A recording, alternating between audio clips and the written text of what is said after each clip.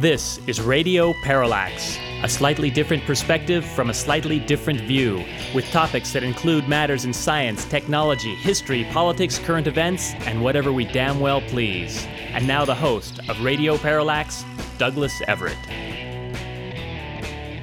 The program, we're going to have a little bit of fun today talking with our Turkish correspondent, Gordon Smith. We just made Gordon our Turkish correspondent before he took off for Turkey last month. I asked him to do what he could to research the story of Kemal Ataturk because I promised on this program for I don't know how many years that we're going to get around to talking about that most singular figure in European and Middle Eastern and certainly Turkish history. And doggone it, today's the day we do it.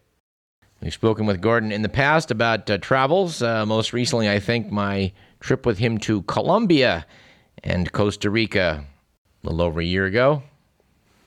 Which does remind me when I say that I've been meaning to put the video clip that Gordon shot of us driving on the roads of Colombia. Because, among other things, it certainly shows you what's in store for you if you elect to go to that nation and rent a car and travel around. Let's just say Colombian roads are not like the Autobahn.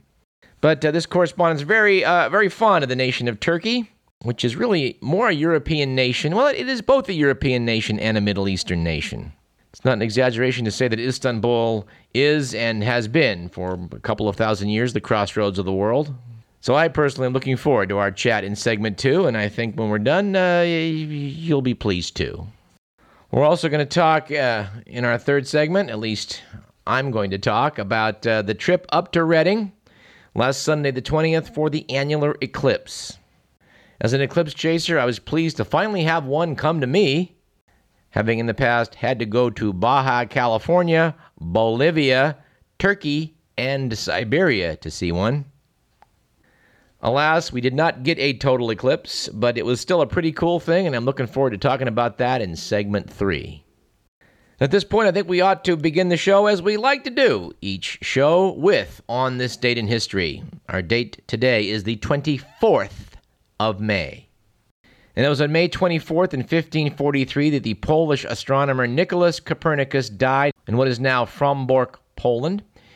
He was the first to propose that the Earth and the other planets revolve around the sun. Well, that's not true.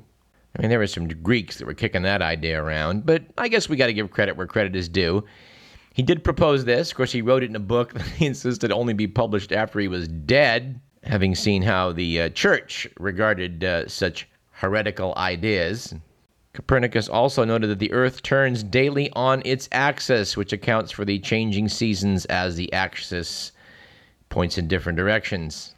Now, Copernicus, of course, was quite fearful of church authorities because the idea that the Earth went around the sun is not very biblical.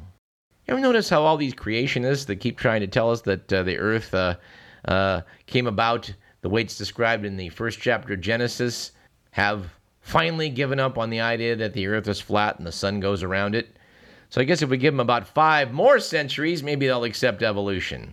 I wouldn't bet on it, though. Moving right along, on May 24th in 1589, the French composer Charles Gounod's Ave Maria was sung in public for the first time. And I guess I know what our bumper music is going to be, Mr. McMillan.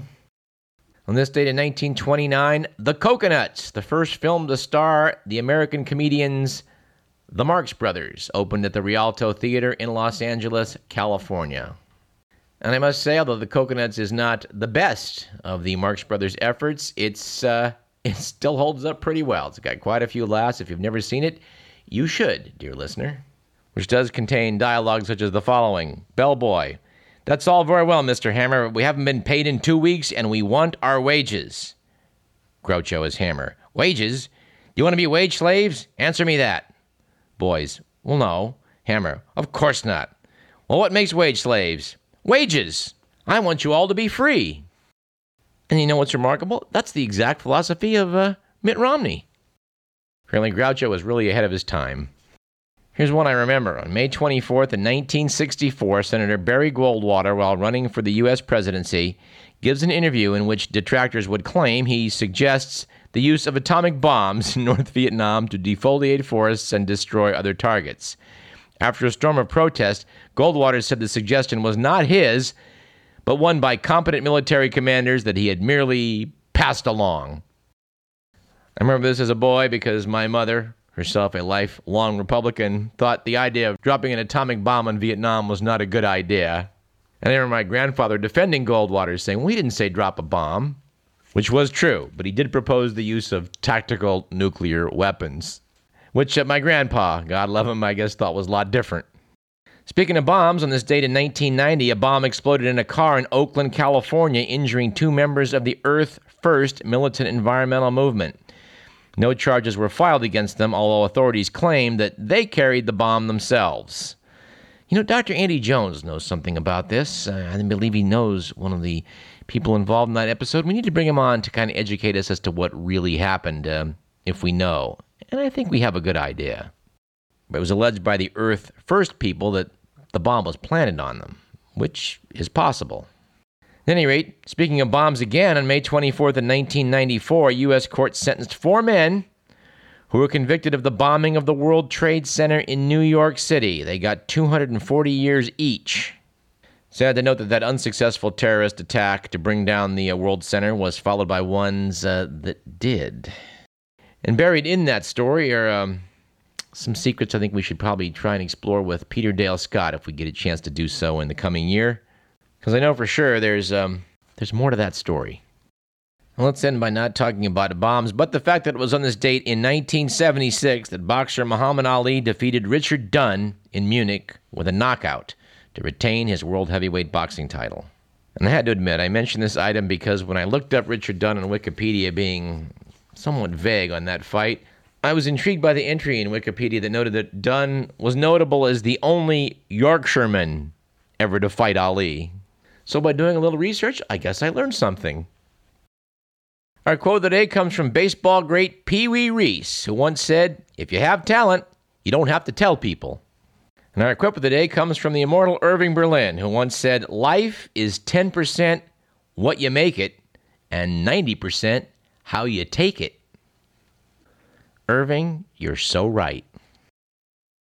Our joke of the day comes from the immortal Oscar Wilde, who once said, when I was young, I used to think money was the most important thing in life. Now that I am old, I know it is. Oscar was kidding, I think. Truthfully, I don't know. Our stat of the day is that 60% of Americans say President Obama's decision to support gay marriage will not affect their vote. However, 26% say they will be less likely to vote for him, while 13% say they will be more likely to do so, according to Gallup. And our bonus stat of the day is as follows. According to the LA Times, China has become the world's leading market for both Rolls-Royces and Lamborghinis. Wealthy Chinese bought more of the luxury car brands last year than anyone else in the world. And although I probably shouldn't say this correspondent is frightened by the prospect of Chinese behind the wheel of Lamborghinis. And I hasten to add when I say that opinion, like all those heard on this program, do not necessarily represent those of KDVS, our sponsors, or the University of California. Of course, when I do say this, I base my fear in part upon reports I've received from our China travel specialist, Stan Godwin, who has told me that although I have been to China and seen people drive over there, things have changed. And while in America we consider them to be traffic laws, the Chinese tend to regard them more as traffic suggestions.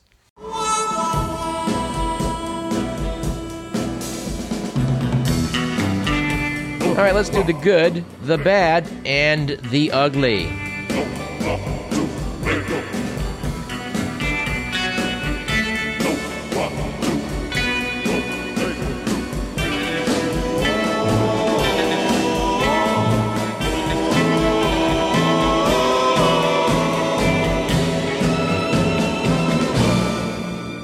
Anyway, it was a good week last week for the German police, when it was revealed that in the previous year, 2011, German police forces fired only 85 bullets throughout the whole year.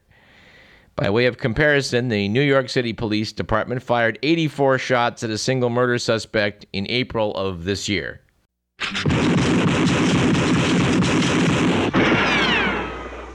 And it was a bad week last week for Russian marital bliss, when it was revealed that a Russian man apparently had spent the previous month starving in a forest after fighting with his wife about a bowl of soup. Evidently, Yurik Tsuik, age 69, stormed out of his house in a remote region after his wife served him soup that he felt was too cold. Tsuik unfortunately became lost and survived for a month on berries and leaves until he was discovered suffering from malnutrition and frostbite. But this story has a redeeming moment. Tsuik was quoted as saying, "No matter what happens, that's the last time I criticize my wife's cooking." And it was an ugly week last week for the health of Americans with the news that the Centers for Disease Control, which I refuse to call the Centers for Disease Control and Prevention. I mean, prevention is part of control, isn't it? Anyway, the CDC now predicts that the obesity rate for Americans will rise from 36% today to 42% by the year 2030. The part I really am amazed about the story is that some are reporting this as good news because, hey, that's lower than some were predicting a few years ago.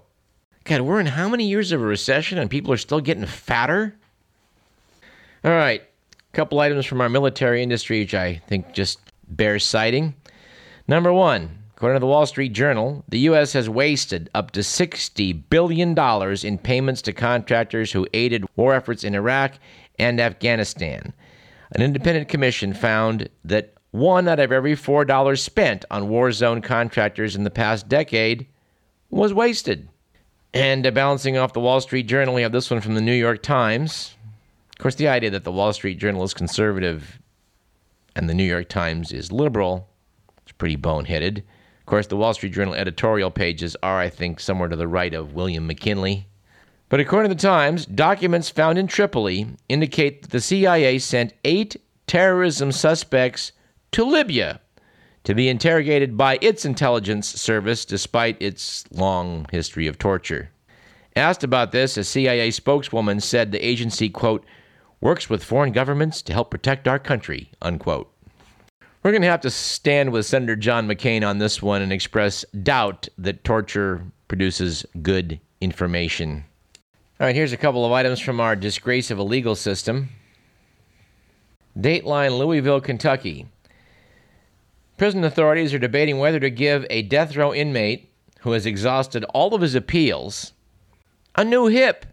Yes, apparently Robert Foley, age 55, was convicted of killing 6 people in eastern Kentucky in 1989 and 1991, which made him the most prolific killer on Kentucky's death row. Foley's attorney, Jamisa Drake, said the state needs a way to care for condemned inmates, even those with complex needs. Foley's been on death row since 1993, and he's unable to get around without help because he's at risk of a dangerous fall. Which reminds me of a story that I probably shouldn't tell. But while as a medical student working at the Long Beach VA, a patient with a very long psych history dove out the window, which was a window on the 4th floor, and wound up on the roof of an annex which was 3 stories high. Although he was cut up, he was not seriously hurt. On rounds the next morning, the resident asked, "What are we going to do with this guy?" At which point one of the medical students offered the helpful solution of, well, we could transfer him to a higher floor. And how about this item? Apparently, Trayvon Martin's autopsy showed that he had marijuana in his system the night he was killed by Neighborhood Watch volunteer George Zimmerman. You know, I am pretty sure no matter what you want to say about this case, marijuana in the system had nothing to do with what happened. You can test positive a very long time after you've smoked marijuana. Maybe a month later, you can still be in your system. And let's face it, it's not a drug that makes a person bellicose, belligerent, and prone to fight. It's always bothered me a great deal that the easiest drug to pick up in a drug test is marijuana. And it seems to probably be, and as a general rule, the most irrelevant drug to drug testing. And from the political front, we note with some sadness the passing of the colorful Dennis Kucinich from the U.S. House of Representatives. Dennis lost a primary battle against Representative Marcy Kaptur, whose districts had been merged. I see the hand of some Republican politicians on that one. But I had a chance to meet Dennis Kucinich more than once. We had him as a guest on this program, and I'm sorry to see that he will be absent from the House of Representatives. Don't always agree with all of his positions, but he certainly was one of the few people not afraid to stake out an unpopular position. And speaking of politics, let's hear what America's foremost political comedian, Mr. Will Durst, has to say this week.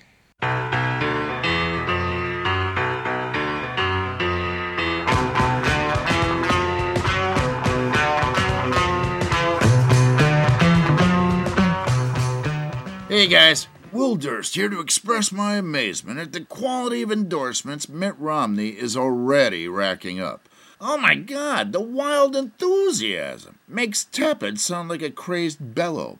Somebody better warn NASA because we are approaching new heights of apathy here. George W. Bush made his momentous announcement by saying, "I'm for Mitt Romney," to an ABC News crew as the elevator doors were closing on him. Rick Santorum got around to mentioning his ringing endorsement 13 paragraphs into a 16-paragraph email to supporters that he sent out at midnight. And these are Romney's Republican buddies. You'd think their families were being held at gunpoint or something. It's been like that ever since he became the presumptive nominee.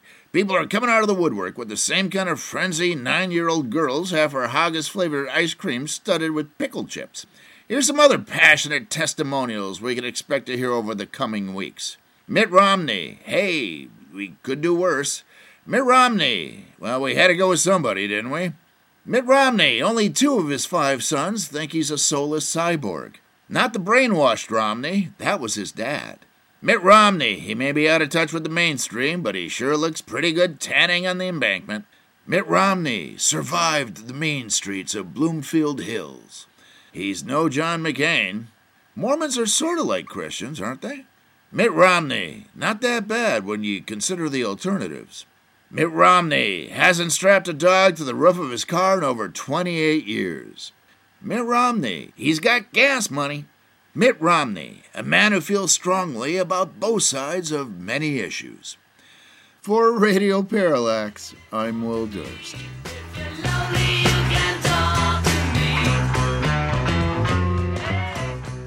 Thank you, Will.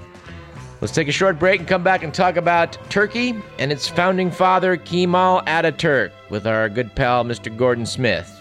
This is Radio Parallax. I'm Douglas Everett. Stick around.